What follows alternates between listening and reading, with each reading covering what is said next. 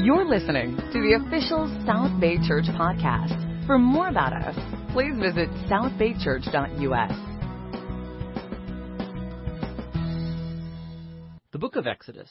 It's the second book of the Bible, and it picks up the storyline from the previous book, Genesis, which ended with Abraham's grandson, Jacob, leading his large family of 70 people down to Egypt. Now, Jacob's 11th son, Joseph, had been elevated to second in command over Egypt, and he had saved his whole family in a famine. And so Pharaoh, the king of Egypt, offered the family to come live there as a safe haven.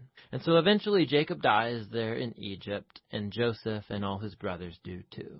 About 400 years pass, and the story of the Exodus begins. Now, that name refers to the event that takes place in the first half of the book, Israel's exodus from Egypt. But the book has a second half that takes place at the foot of Mount Sinai.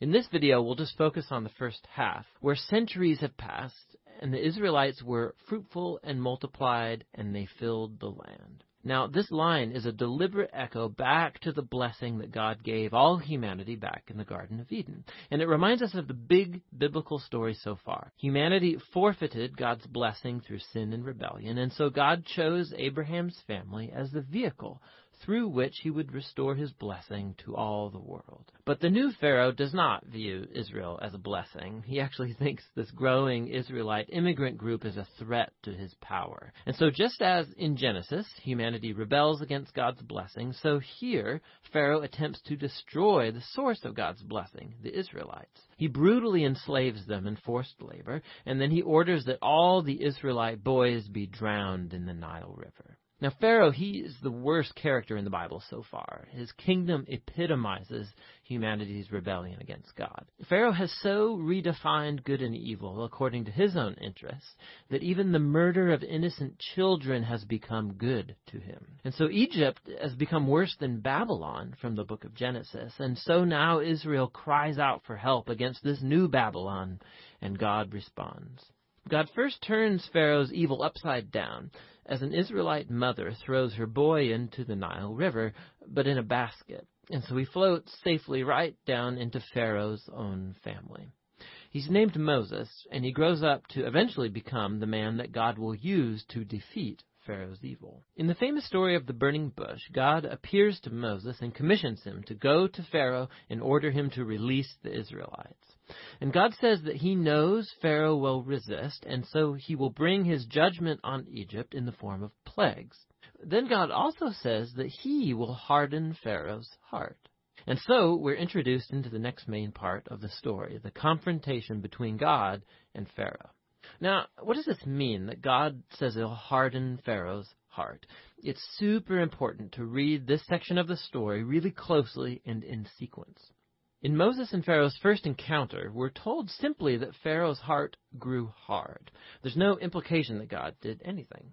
And so in response, God sends the first set of 5 plagues, each one confronting Pharaoh and one of his Egyptian gods. And each time, Moses offers a chance for Pharaoh to humble himself and to let the Israelites go. But after each plague, we're told that Pharaoh either hardened his heart or that his heart grew hard. He's doing this of his own will. And so eventually, it's with the second set of 5 plagues that we begin to hear how God hardened Pharaoh's heart. So the point of the story seems to be this. Even though God knew that Pharaoh would resist his will, God still offered him all of these chances to do the right thing.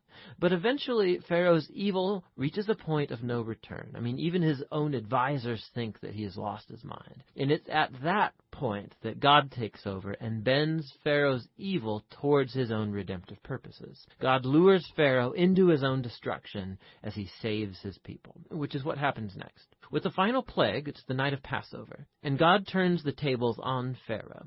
Just as he killed the sons of the Israelites, so God will kill the firstborn in Egypt with a final plague. But unlike Pharaoh, God provides a means of escape through the blood of the Lamb. And here the story stops and introduces us in detail to the annual Israelite ritual of Passover. On the night before Israel left Egypt, they sacrificed a young, spotless lamb and painted its blood on the doorframe of their house. And when the divine plague came over Egypt, the houses covered with the blood of the lamb were passed over, and the sun spared. And so every year since, the Israelites have reenacted that night to remember and to celebrate God's justice and his mercy. But Pharaoh, because of his pride and rebellion, he loses his own son, and he's compelled to finally let the Israelites go free. And so the Israelite slaves make their exodus from Egypt. But no sooner do they leave that Pharaoh changes his mind, and he gathers his army and chases after the Israelites for a final showdown. As the Israelites pass through the waters of the sea safely, Pharaoh charges towards his own destruction. The Exodus story concludes with the first song of praise in the Bible. It's called the Song of the Sea. And the final line declares that the Lord reigns as king. And then the song retells in poetry what the story of God's kingdom is all about. It's about how God is on a mission to confront evil in his world and to redeem those who are enslaved to evil. God is going to bring his people into the promised land where his divine presence will live among them. This story is what it looks like when God becomes king over his people. So after the Israelites sing their song, the story takes a sharp turn. The Israelites, they're trekking through the wilderness on their way to Mount Sinai, and they're hungry, they're thirsty, and they start criticizing Moses and God for even rescuing them. They say they long for the good old days in Egypt. I mean, it's crazy. So God graciously provides food and water for Israel in the wilderness, but these stories, they cast a dark shadow. And we begin to wonder, could it be that Israel's heart is just as hard as Pharaoh's? We shall see. But for now, that's the first half of the book of Exodus. Good morning, everybody. Happy Thanksgiving. Hope you're having a good time with your family. I know we got a lot of people out of town, but it's great to be together. And we're going to be talking about the book of Exodus a little bit today and the story of Exodus. So we thought we would show that video just to give you some of the textual background. There's so much to the story. Well, we're just going to kind of look at a little bit of it. But it's a great cosmic, huge, epic tale of God's people, the story of Exodus. I hope you had a great Thanksgiving. How many of you are still eating leftovers? All right, awesome. I love Thanksgiving leftovers. We actually have a lot of Thanksgiving leftovers this year. It was kind of a happy, sad Thanksgiving for us because our best friends, Marshall and Sean Mead, both of us have had family in other states. And so for the last 20 years or so, we've had every Thanksgiving together. And they moved away on us. And so they weren't with us this Thanksgiving. We had invited another family to come over, and they had sickness, so they weren't able to come. So it was just our family. Had a great time together, but we have a lot of leftovers to enjoy for weeks to come. You can just turn me down or whatever. We did check this, but somehow it always sounds different once you get into the lesson. It's super ringy. So we are doing a series right now called Between Two Trees. I'll explain that in a minute, but it's really talking about the different big stories of the Bible. And this scripture here, 1 Corinthians 10, helps us to understand how we should understand and how we should... Okay. Are we good? This scripture helps us understand how we should process these things, how we should understand these things. It says these stories of the Bible happen to those people are examples. They were written down to teach us because we live in a time when all these things of the past have reached their goal. So we believe that we live in a time between two trees. The Bible has a picture of this tree in the Garden of Eden in the beginning of the story, and a tree in paradise at the end of the story, the tree of life, and we're in this time between the two. And we specifically live in a time where all these stories have kind of reached their culmination. And so we'll see that as we kind of examine these different parts of the story on our way. We can't obviously cover everything in the Bible, but we're hitting some of these big things. We talked about that first tree in the Garden of Eden. And then last week we talked about Abraham. And I'll remind you a little bit about what we said about that. Today we're talking about the Exodus. And then we're going to hit the exile, Messiah, and then finally end with the garden city in the book of Revelation. So today we're talking about the Exodus. As I mentioned, this story has so much to it, so many epic parts of Exodus. I'm going to kind of remind you of a few things, and if these are not familiar to you, don't worry too much about it. You can dig into your Bible and learn this on your own, but you're going to get something out of what we talk about today. It always helps. I don't know about you, but I like seeing maps of what I'm reading about. It helps me just to kind of get a sense of the neighborhood and kind of context and that kind of thing. So this is a map of what's called the Near East, the ancient Near East. And if you might remember from high school, the Fertile Crescent right here, that's that area. And so just kind of talking about where some of these stories happened and what we talked about. So the Garden of Eden is somewhere in this area. We don't know where. It mentions two of the rivers that are here, the Tigris and Euphrates, and it mentions two other rivers. But it's somewhere in that Fertile Crescent where history tells us agriculture began. That's the first place where humans learned to domesticate crops and things like that. And what we learned about in that story was that God had a plan for humans to share in His divine work in the world. That He's a cultivator, and He was taking what's wild and what's chaos and making it good and making it beautiful. He's a creator. He's a cultivator. And so He invited humans to share in that, to be fruitful and to multiply and to be image bearers wherever they go, to be the image of God. And yet humans also, we rebel against God and we choose our own will over His will. And so when we do that, we miss out on His divine plan for us. And so that's a super important thing. Satan, even in the very beginning, said, God is trying to keep something from you. You're going to miss out if you follow God's plan, is what Satan said. And isn't that the same thing Satan tells us today? Like teenagers, doesn't Satan tell you the exact same thing? If you follow God's plan, you're going to miss out. I know that's what he's telling you even now. I remember when I was in high school, it's like, but I want to follow God, but then I'll miss out on the parties or the pleasure or the drinking or the, sex or whatever it is, fill in the blanks, but we feel like we're going to miss out. And yet God's plan is a perfect plan, and it's actually the best plan for us because He's the creator for us. So that's some of the stuff that we talked about. But humans are fallen, and so we need something. We need a Savior. We got a little glimpse of that there in Genesis when God says there's going to be someone who's going to destroy evil. He's going to destroy the source of evil, and that's, we believe, is Jesus. Then Abraham's from here. This is where he grew up, in the town of city of Ur. That's near ancient Sumer, if you remember your ancient world history. It's kind of the first big city that we know of.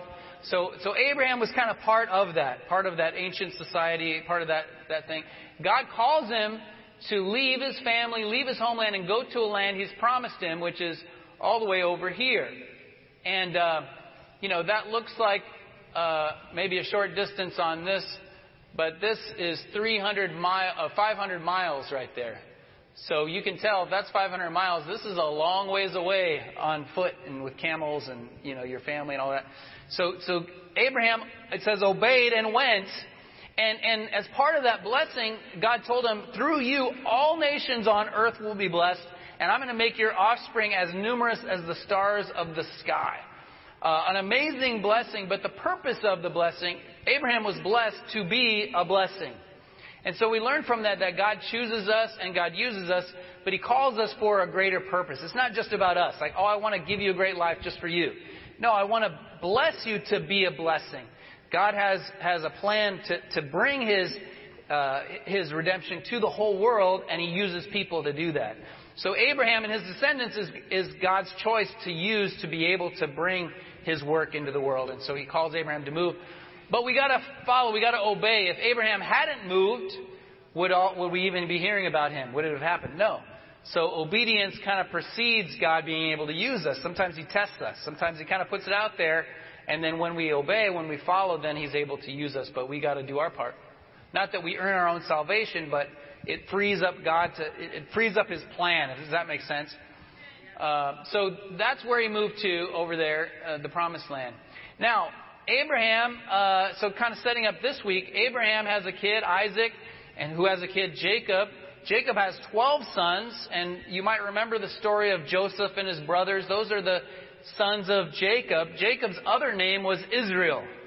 And so when we talk about the nation of Israel, that's a guy's name. His other name that God gave him was Israel. So the children of Israel, those are those 12 sons of Jacob. And through an amazing story, and we can't talk about it today, but they end up down in Egypt, down here, because of a famine. And Joseph is down there first. He's sold as a slave. He's imprisoned. He goes through a lot of hard stuff for 40 years. He ends up in a crazy way to be basically in charge of the whole nation of Egypt. A guy who's a slave goes to being in prison and then goes to being in charge of the whole country. It's a crazy story. And he's not even Egyptian. And Egypt at the time was the most powerful country in the world, the most powerful nation in the world by far at that time, and the most advanced in civilization, the most advanced in technology. And so Jacob and his sons end up down there, living down there in the land of Goshen, which is down there where that star is. And scholars have said through the years that didn't really happen, or that the Exodus, as we're going to learn about, didn't really happen. There's not evidence of Israelites being in Egypt. You might have heard that in school when you were growing up.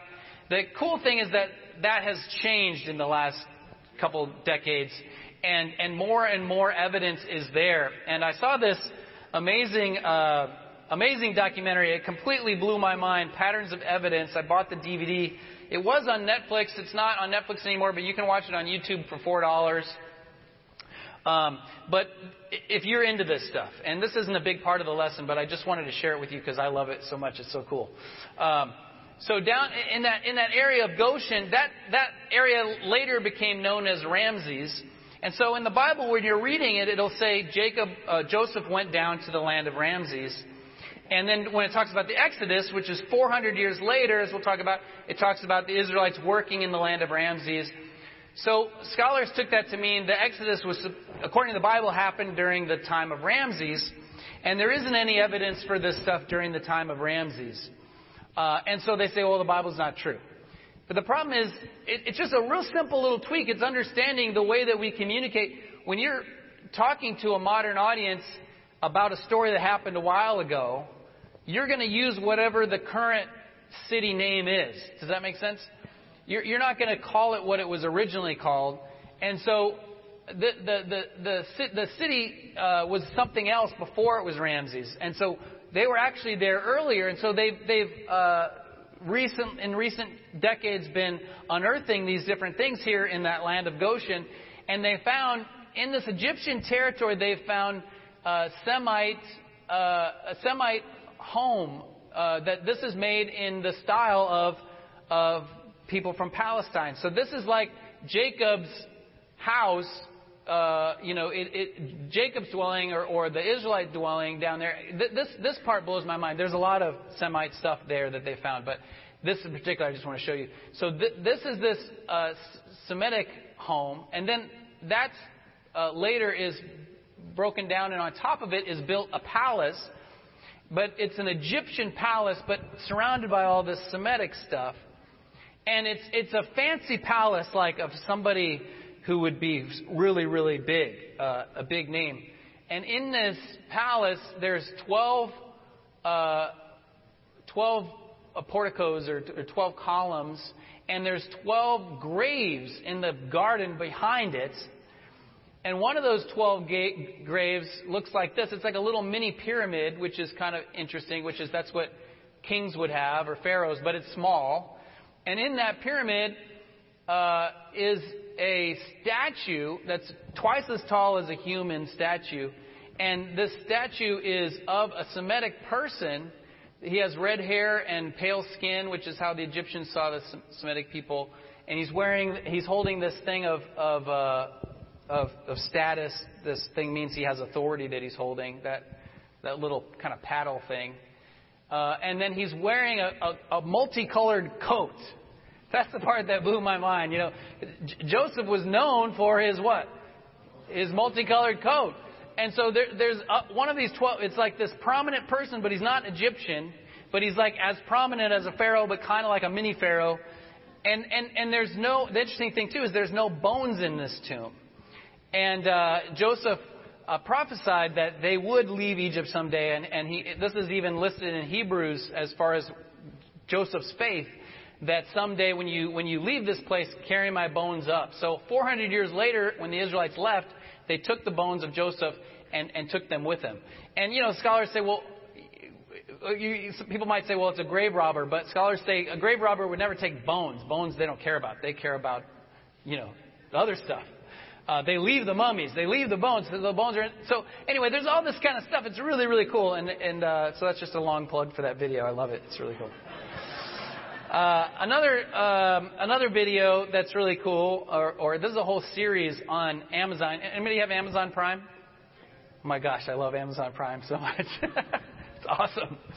We're doing all our Christmas shopping on Monday with Amazon Prime. But so Amazon Prime, you can watch different videos. This is a series you can watch for free called True U, or True University. It's kind of geared towards college students. So like there's a kind of this guy that's supposed to be the cool guy that's like talking to the college students, and he's like cool, but then it goes into this teaching part, and that's the old nerdy guy that's more like me. His name's Stephen Meyer. But he has a lot of really great stuff. But I just want to show you one little clip where he's talking about evidence for the plagues of Egypt. Joseph and his brothers, his father, all in Egypt. 400 years pass. The Bible says, like we saw in that video, that they were fruitful and multiplied there in Egypt. And that's a reflection back to God's promise there to Abraham. And it's also a reflection on what we looked at with the first lesson in the Garden of Eden, that they would be fruitful and multiply. So they've multiplied there, but they become enslaved. And we saw that already in the video. And so God brings about these amazing plagues. I want to show you this video of some of the evidence of that from Egyptian texts that date back to that time. Mentioning some other people's God, perhaps you're mentioning them because you're aware of the power of that God. And there is actually an Egyptian document that records in poetic verse a series of events that sound very much like the plagues as recorded in the Bible. It's called the Ipawar Papyrus. It's a 13th century BC document. Notice some of the parallels in this document. It's kind of interesting.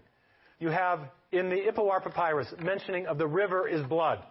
The Exodus, of course, one of the plagues was the waters of the river were turned to blood. In the Ipawar Papyrus, there's mention that the grain has perished on every side. In the Exodus account, there's mention that the barley was smitten. In the Ipawar Papyrus, we're told that the land is without light. In the Exodus account, there is the thick darkness that God caused to fall upon the land. And finally, there is mention of the groaning throughout the land. In the Ipawar and in the Exodus account, the great cry. Okay, so this Ipawar Papyrus is a highly suggestive piece of evidence. But whether or not it is actually a record of the biblical plagues, I think there are some things that we can establish very definitively.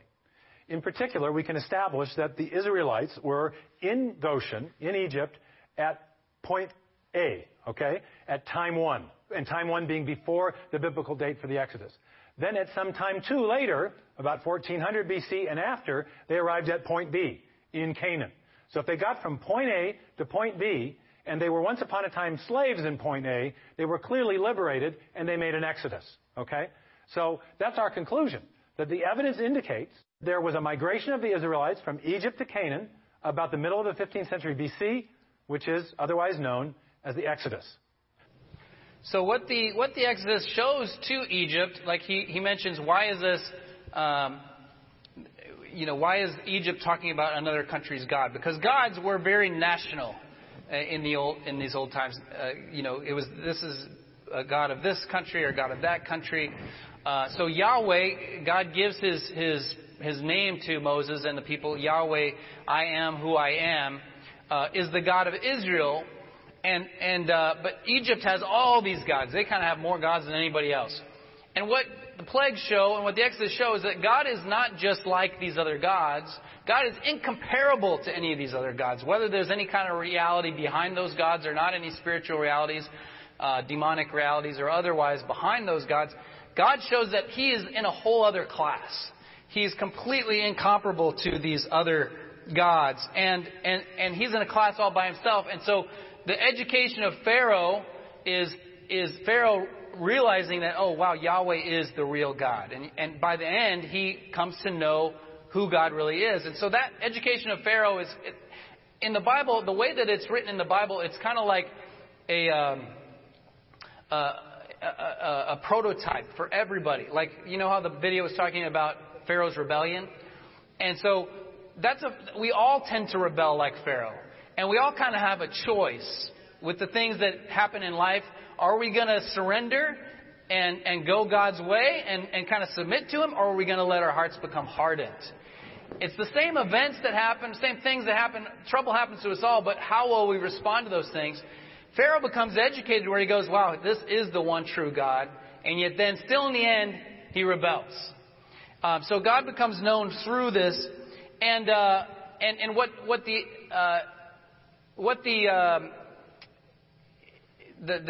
slavery, these slaves becoming free and then entering their own land shows is that God has a people that He's chosen as His people on earth, but it's for the blessing of all nations, eventually for all nations. And so we're going to look at three things from this verse here. This is another kind of piece of evidence. This is some hieroglyphs that show people that some people think are Semitic because of their hair color and stuff like that, working as slaves there in Egypt. But we're going to look at this one verse. If you want to turn there, Exodus chapter 6. This is kind of in the middle of the plagues and everything going on.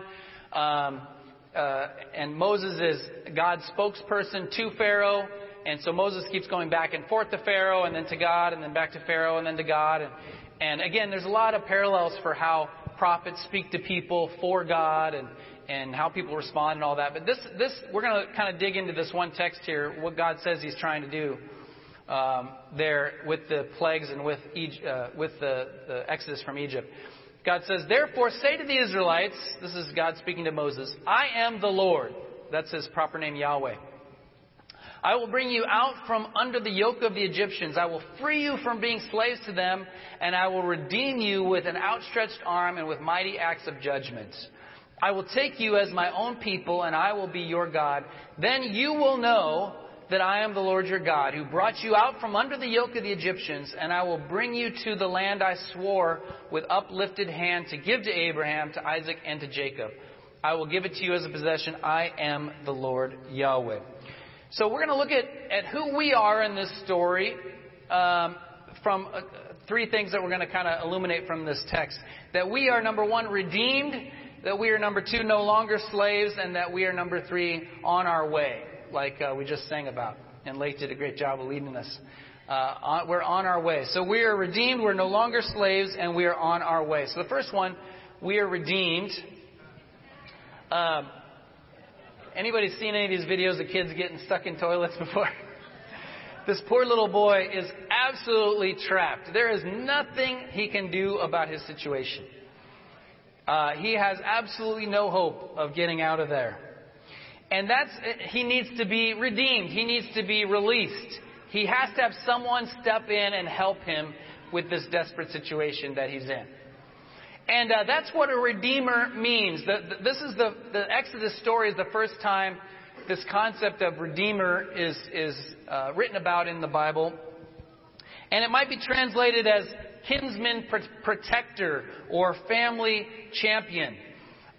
Someone who you're related to who's going to step in and help you. And in a legal sense, where a redeemer would come in would be if you became a victim of some injustice against you, the Redeemer would step in and avenge that or set that right. If you became enslaved because of a political situation or because of poverty, the Redeemer could come in and set you free and set things right. Or a Redeemer could provide an heir, could provide if someone didn't have an heir. And you see that, in the book of Ruth, where Boaz is the kinsman redeemer. And so he provides heir. He takes Ruth as his wife and all of that. He also takes on the debt and all that stuff, but he sets it all right. That's what a redeemer is. A redeemer rescues us when there's no other hope. And in the Exodus story, God's redemption is comprehensive. God sets them free politically. He sets them free spiritually. He sets them free socially. It's all encompassing. And that's how God's redemption works. And why does God redeem them? Two reasons. Because, first of all, he sees their condition. He hears their cry, it says. He responds to the oppression. And so God knows when we're suffering. God sees when we're going through hardship. And God responds to the cries of His people. So God, it's because of their hardship and pain that He responds. The second reason He responds, though, is because the Bible says He remembers His covenant. That God has the big picture in mind, and He remembers His promises, and He keeps His promises. And so God will act in our lives. God will act in our community, both because of what we're going through kind of on a personal level, but also because of the bigger picture, what He's doing in the world, and because we're His people. And He says, in verse 7, I will take you as my own people, and I will be your God. This is what God does in our world even today, is that God wants us to be His people. God wants us to be His representatives to the world around us here in South Bay. And God wants to be in our midst. That's why we come together on Sunday to have communion and remember Jesus' body and blood, and to sing songs like we're doing and hear the word, because we want to be God's people within this community that we're in now. But whatever you're stuck in, you might feel completely stuck in something and feel like there isn't any hope. Maybe it's sin. We're going to talk about that in a minute. Maybe it's just life. Maybe it's just a life situation. And I want to tell you today that that's what God is all about. That's who God is He rescues us. He rescues people from situations. Sometimes it's different than the way we anticipated, but He always hears when we cry out to Him and we respond to, in His will. He always hears because He remembers His covenants. I remember when I was in my senior year of high school, we had some friends, and we went to this lake in Colorado, and people were out on the lake and doing different things. I decided to try windsurfing. I'd never windsurfed before, and I was able to kind of get the wind going and stay standing and let the wind carry me. It was really fun, really cool. But I found that I could really go well one particular direction. That was the way the wind was blowing, but I couldn't figure out how to tack back. I could not figure out how to get back, and so. I was having fun for a little bit, but then I get farther and further out on the lake, and then I'm just stuck out there. And I kept trying, but I was absolutely trapped for probably an hour out there in the lake. Absolutely helpless. And I can tell you, I was so happy when I saw, the guard, not the Coast Guard, but the lake guard, whatever they are, coming out on the boat to rescue me. I was like, yes, I needed redemption. That's what redemption is all about, is God helping us, stepping in to help us when there is no other hope.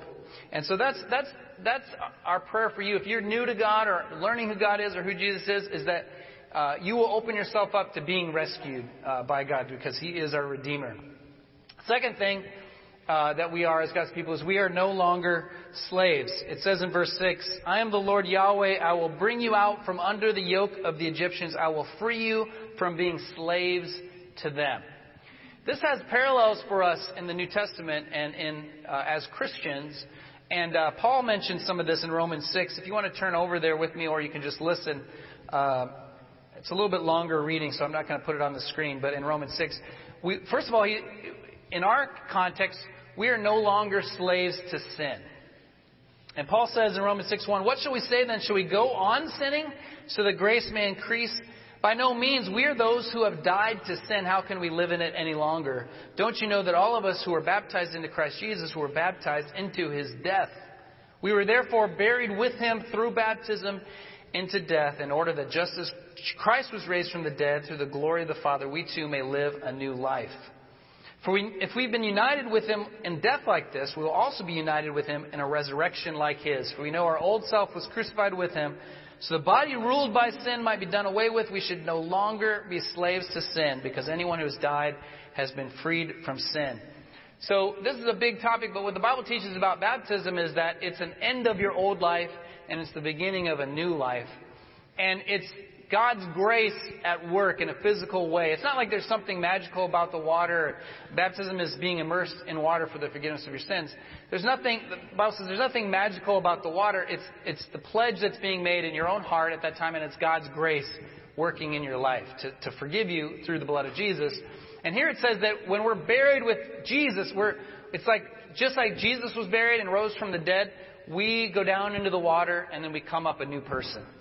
But there's another interesting parallel that early Christians talked about with baptism, and that was to the Red Sea. If you remember, they were slaves in Egypt, and then they came through the Red Sea, and then they were on their way to the Promised Land. So there's another parallel there to baptism in that we come out of our old life and being slaves to sin. And here it says there's a death. In the case of the Red Sea, it was a death of Pharaoh's army. And then they're on their way to new life. And so the Promised Land. And so that's kind of what baptism is. It's that marking point. So if you've never been baptized, or if you've been thinking about being baptized, I want to encourage you to go for it. It's not like you need to be perfect in order to be baptized, teenagers. I know some of you think that. Okay, I'm going to get all my life together and get perfect, and then I'll get baptized. No, you get baptized because you're not perfect. Because you've been enslaved to sin, and so you need redemption. And so, you're there at the water of the Red Sea, and God carries you through to a new place. And he says in verse 19, I am using an example from everyday life because of your human limitations. Just as you used to offer yourselves as slaves to impurity to ever-increasing wickedness, so now offer yourselves as slaves to righteousness. Skip down to verse 21. What benefit did you reap at the time from the things you're now ashamed of? Those things result in death. But now you've been set free from sin and have become slaves to God. The benefit you reap leads to holiness. The result is eternal life. For the wages of sin is death, but the gift of God is eternal life in Christ Jesus our Lord. So after we're set free, so Paul's writing to people who've been set free from slavery to sin, but they were letting sin back into their lives sometimes, or they were allowing themselves to get back into stuff. And that's a natural thing that happens to us. That's why Paul's saying, no, you got to offer your bodies as slaves to righteousness. So it's kind of like the old song, you got to serve somebody, right? Bob Dylan song. You're going to serve somebody. And it's either you're going to serve God or you're going to serve sin. But after we're rescued, we surrender ourselves to God. And we surrender ourselves to His leadership and His ownership in our life. And we become, here Paul says, slaves to righteousness. So Israel was not just liberated from something. They weren't just liberated from Pharaoh and from oppression. They were liberated for something. They were liberated for being God's people and being a witness to His glory so that all the nations would come to know who He is. So in the same way, we become liberated for a purpose. God wants to use you to do His work in the world. God wants you to partner with Him to bring new life and new creation to those around you. And so we are able to be set free from this stuff. And maybe you're still stuck in oppression of bitterness or rage or anger or impurity or lust or some of these things that can dominate us. And Paul says, be set free from those things and be able to be a slave to sin. Instead of being a slave to sin, be a slave to righteousness. So after they come out of this bondage and they they see the Red Sea collapse on Pharaoh's army, and they sing this song of Miriam and Moses. And Mark read a little bit of it. It's a pretty long song, but it's talking about all that God did with the Exodus and then all He's doing in the world. And so that story of the Exodus becomes the story that Israel would tell whenever somebody would ask, what does it mean to be an Israelite? What does it mean to be a person of God? That's the story they would point to. And so Passover becomes incredibly important to the Israelites. And the Red Sea and everything God did there, it's countless times throughout the Old Testament. They always refer back to that, this amazing time when God worked and God moved.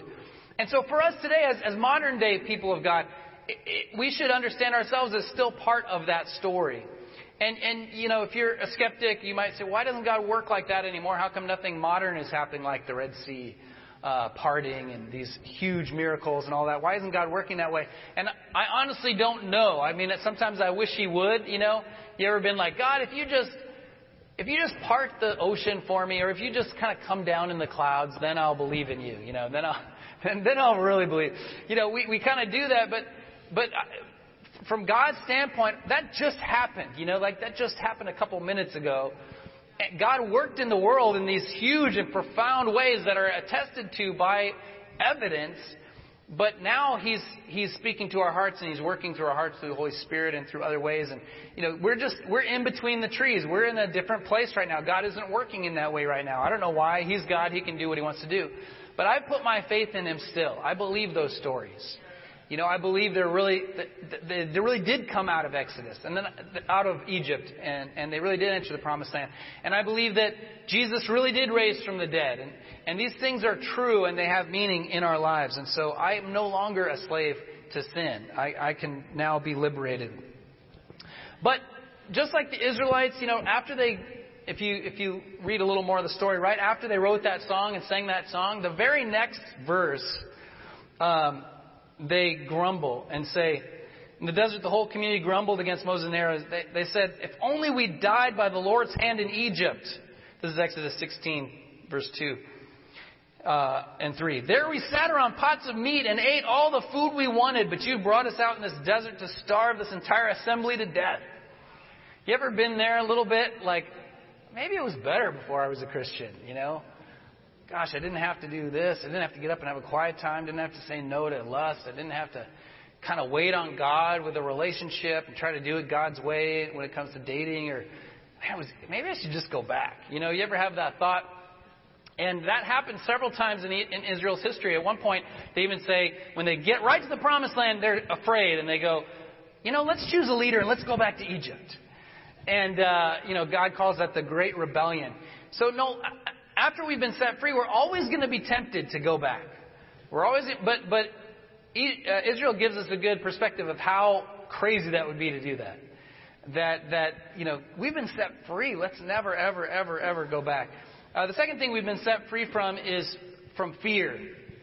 Hebrews 2, verse 14 says, since the children have flesh and blood, that's us, he too, that's Jesus, shared in their humanity so that by his death he might break the power of him who holds the power of death, that is the devil, and free those who all their lives were held in slavery by their fear of death. The human default is to be held in slavery by our fear of death. We're only here for the here and now, and we're afraid, deathly afraid of something happening because that's all we have to cling to. That's kind of our default. We're held in slavery by fear. And that's a real tangible way it shows itself is by fear of death. And I've seen this as a minister. I've seen this in funerals, doing funerals for people. There's a big difference between people of faith and people that don't have faith in how they respond to the death. I'm sure Calvin has seen this. People that don't have faith, it's so consuming, and so like a lot of times they start fighting with each other. All this conflict comes in the household, or it just brings up a lot of stuff because people are so enslaved by this fear of death, whereas people of faith see it differently, and they're not captured by that. And it says here that Jesus, by his death, destroyed death, by his death on the cross and by his resurrection. He became what Jesus said that he would destroy. He would crush Satan's head. He would destroy the source of evil. That's what happened. In verse 16 it says, for surely it's not angels he helps, but Abraham's descendants. That's us. For he had to be made like them, fully human in every way, in order that he might become a merciful and faithful high priest in service to God, that he might make atonement for the sins of the people. Because he himself suffered when he is tempted, he is able to help those who are being tempted. That's Hebrews 2, 16 through 17. I am so grateful that Jesus knows what I'm going through. And Jesus is able to help me when I'm being tempted and when I'm being tested and when I'm going through hardship. That I don't have to be a slave to fear. I can just go, okay, I trust you in this. And I can let go of my fear. Because fear can still, I've been a disciple a long time, but fear can still get in and can still start to control my thinking. I can have really fearful thinking. But I'm on my way. Just like they were on their way to the Promised Land, we're on our way. And so on this way, Jesus is there for us. So God helps them when they are fearful and they want to go back and we don't have anything to eat and we're hungry and let's just go back to Egypt. God provides manna every morning. God provides, leadership and guidance by his Spirit. And it's the same for us. Jesus said, he says, I'm the bread of life. That he's our manna in the morning. That Jesus is there for us every day. Through the hardships, through the troubles, through what we go through on our way, he is there. I've been I've been kind of dealing with some anxiety myself and just fears and different issues in our family. And, you know, our kids are now all 3 teenagers, and each teen has gone through a lot of difficult stuff this year. And you know how, as a parent, when your kid's going through something, you feel it, you know. Sometimes you feel like you feel it more than they do. But I know it's not true, but you just, you kind of take that on them. And when they're little, their issues are kind of easily solved. I mean, not always. Sometimes they're big, health crises or things like that. But when they get older, the issues are just bigger. And just, I don't know, just life, right?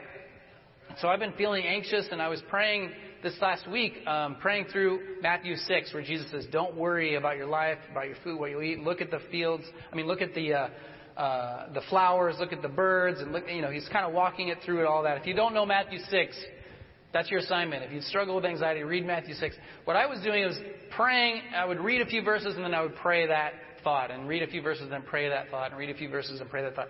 And it really just helped my thinking. It helped my anxiety. But my favorite part was when he says, do not worry about tomorrow, for tomorrow will worry about itself. Because I do that, right? I worry about tomorrow. Tomorrow will worry about itself. Like it's already worrying for itself. And he says, each day has enough trouble of its own.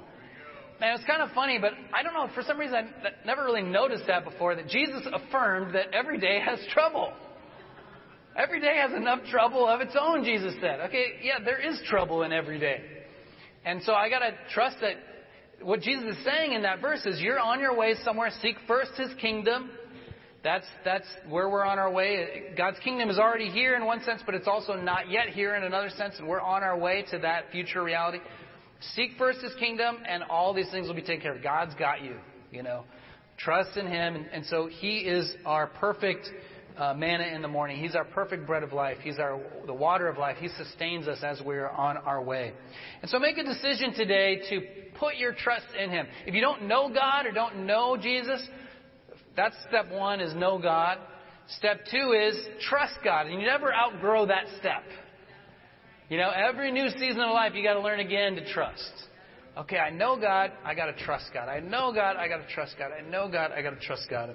Before we take communion together, we're going to sing a song, or actually Mika's going to perform a song for us. She's going to come up. I know the teens know this song already, so teens, you sing along with Mika if you'd like.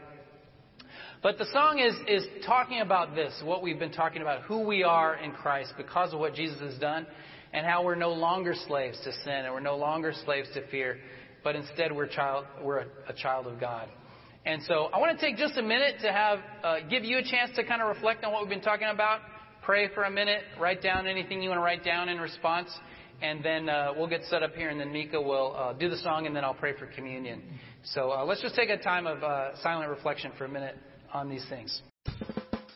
Thanks for listening to the South Bay Church podcast. For other sermons, videos, upcoming events, and more about our church, please visit southbaychurch.us.